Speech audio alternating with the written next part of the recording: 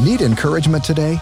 Here's Mark Jobe, founding pastor of New Life Community Church in Chicago, with a Bold Steps Minute. I see that Joseph did not become cynical. He cared about other people's dreams. What are your dreams? Many times when we're in the pit of self-pity, you don't want to hear anybody else's dreams.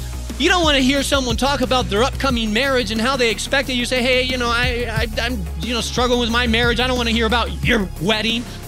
And by the way, when's the last time you've told someone, tell me your dreams? When's the last time you've cared enough to tell someone else, talk to me about your dreams? What do you dream about? What's your destiny, your call?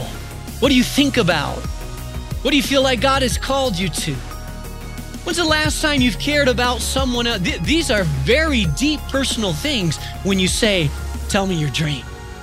Find direction for your life at boldstepsminute.org.